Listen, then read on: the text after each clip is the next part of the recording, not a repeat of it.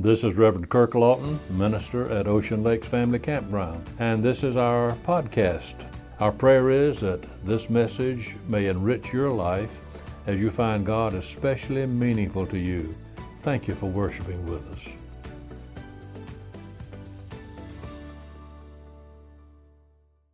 Several years ago, a group from the church where I was pastor went on a tour to the Holy Land. During that trip, we had two members of our group who had to be hospitalized, one in Jerusalem and one in New York City on our return home. The one who was hospitalized in Jerusalem began to feel ill late in the evening, and it was about 1:30 a.m. when the decision was made by a physician to admit her to the hospital. This doctor had come to the hotel. We were told the name of a certain hospital nearby, which was in the Arab section of town, operated by French Catholics. On the next morning, when I told our Jewish guide the name of the hospital to which our tour member had been taken, our guide twisted up her nose and said, "Oh no, they don't know how to practice medicine over there. Those doctors are no good." Well, that was not very helpful for me as a tour leader at that time. It was only later that I learned the reason for her intense dislike of that hospital. You see, our guide was Jewish and the hospital was Arab, and there's a great hostility between these two. This feeling between the two groups did not just begin. Its roots go way back, hundreds of years, and even today we see the bitter fruits of hatred between two peoples, an outgrowth of not only cultural differences, but also of religious animosity. And yet, some people say, well, one religion is as good as another. A small town is divided. There are the haves and there are the have-nots. Why are things this way? There are surely many reasons, including initiative, drive, willingness to work, pride in self, and the like. But another big reason for the difference is the religion of the people. A lot of people in that town believe that life is the way it is because God intended it to be so. They think that God slapped a curse on a certain group of people and made them assume a servant role. Even some of the have-nots have accepted that misinterpretation of Scripture to be true. And so they have taken the position of, why bother? Now, this town can be any town, north or south, east or west. But when you see the Bible so twisted to think that God cursed a group of people, how can you say that one religion is just as good as another? Kaya Kolthur is a village in southern India. This town is just as divided as the one I just described, but in India, there's a different reason for the division. It is not racial difference, it's the Hindu caste system. At the top of the social structure in that small town in India, there are the Brahmins or the priests.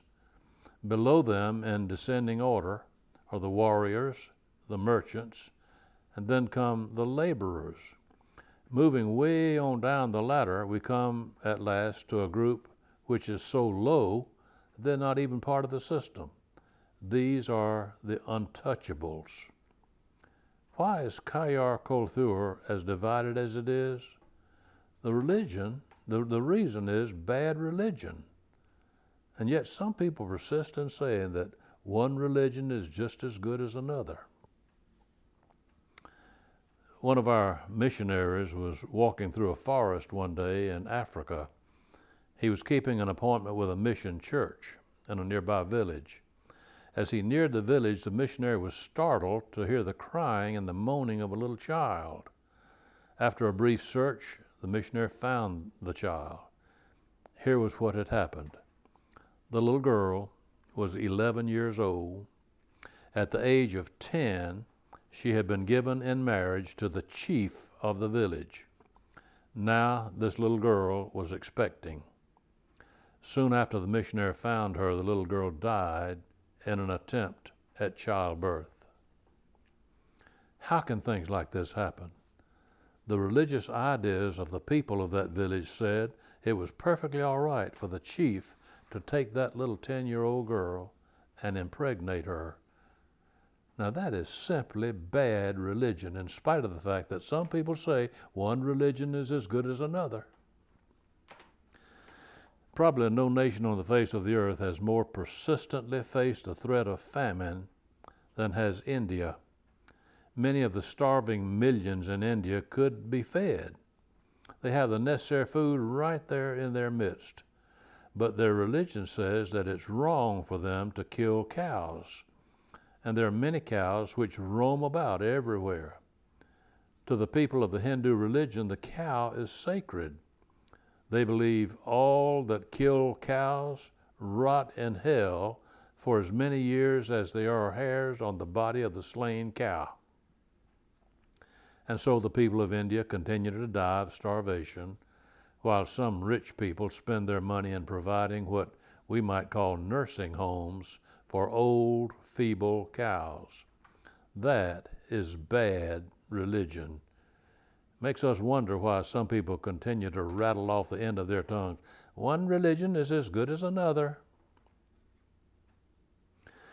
During the lifetime of many of us here today, and those of you who are listening by podcast, there was a group in Germany which had a warped sense of their religion. Their religious conviction was that they were part of a master race. It was their mission to rule the world. They really believed that their bodies were stronger, their minds were wiser, their abilities greater than anybody else on the face of this earth. That group called themselves the Nazi Party. World War II was fought in an attempt to prevent these people from spreading this bad religion throughout the world. Millions of Jews and others would not agree that one religion is as good as another. One heresy which has persisted throughout the history of Christianity is that the flesh is evil and that the spirit is good. And based on this wrong assumption, there have been those who have assumed, therefore, that if we punish our flesh, then our spirit will be improved. Martin Luther practiced some of this kind of physical whipping when he was in his spiritual pilgrimage. And today there are groups in Mexico and surrounding areas which are called flagellants. I've seen pictures of these people walking down the street with a long whip in their hand, beating themselves in the back until their back is a bloody red pulp. Their religion says that the flesh is evil. I wish some of those who say that one religion is as good as another could see these flagellants in action.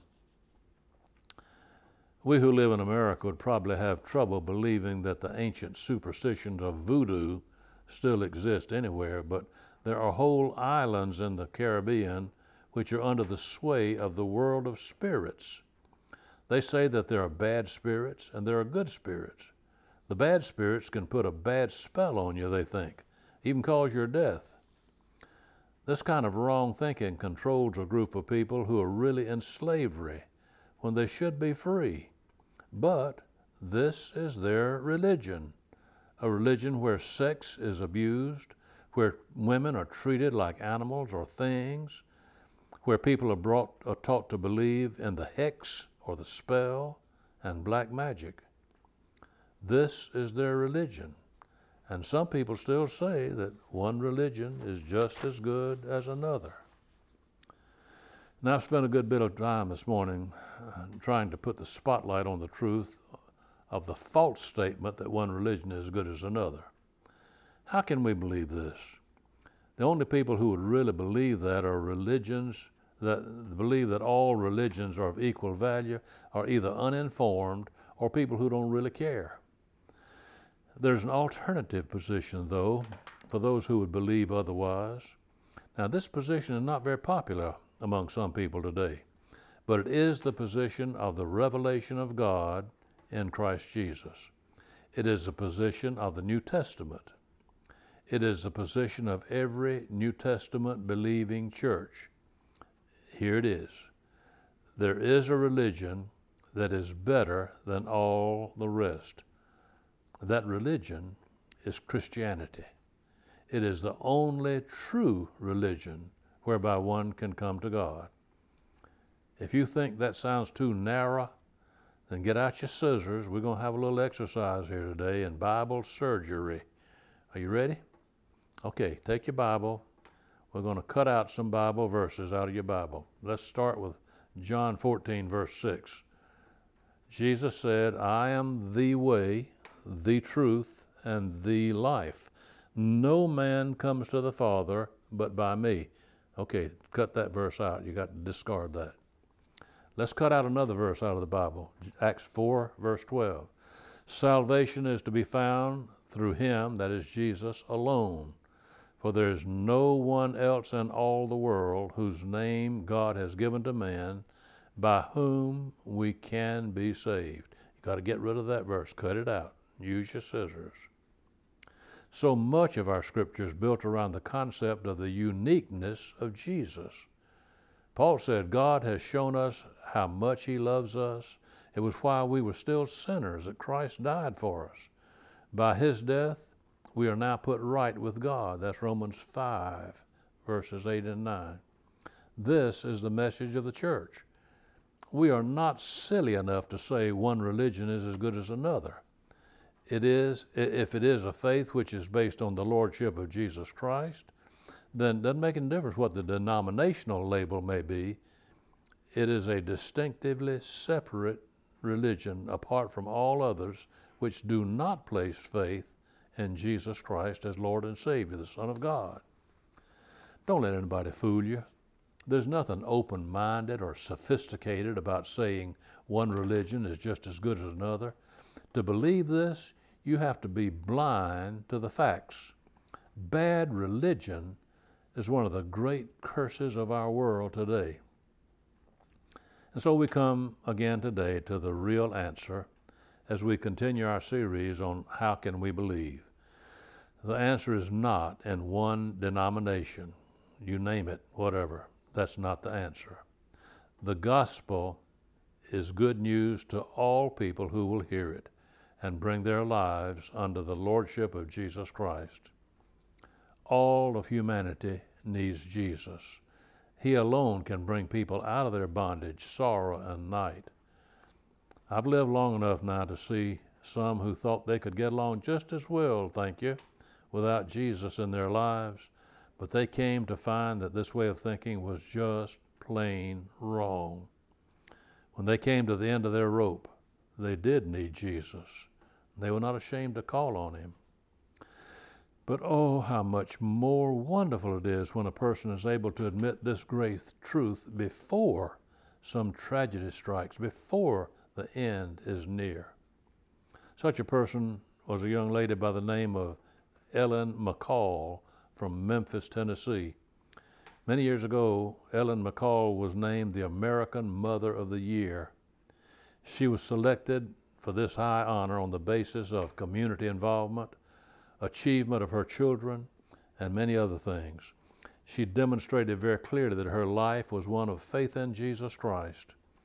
Her personal faith, though, was put to the test shortly after she received this award, when it was discovered that she had ovarian cancer, which had spread throughout her abdomen.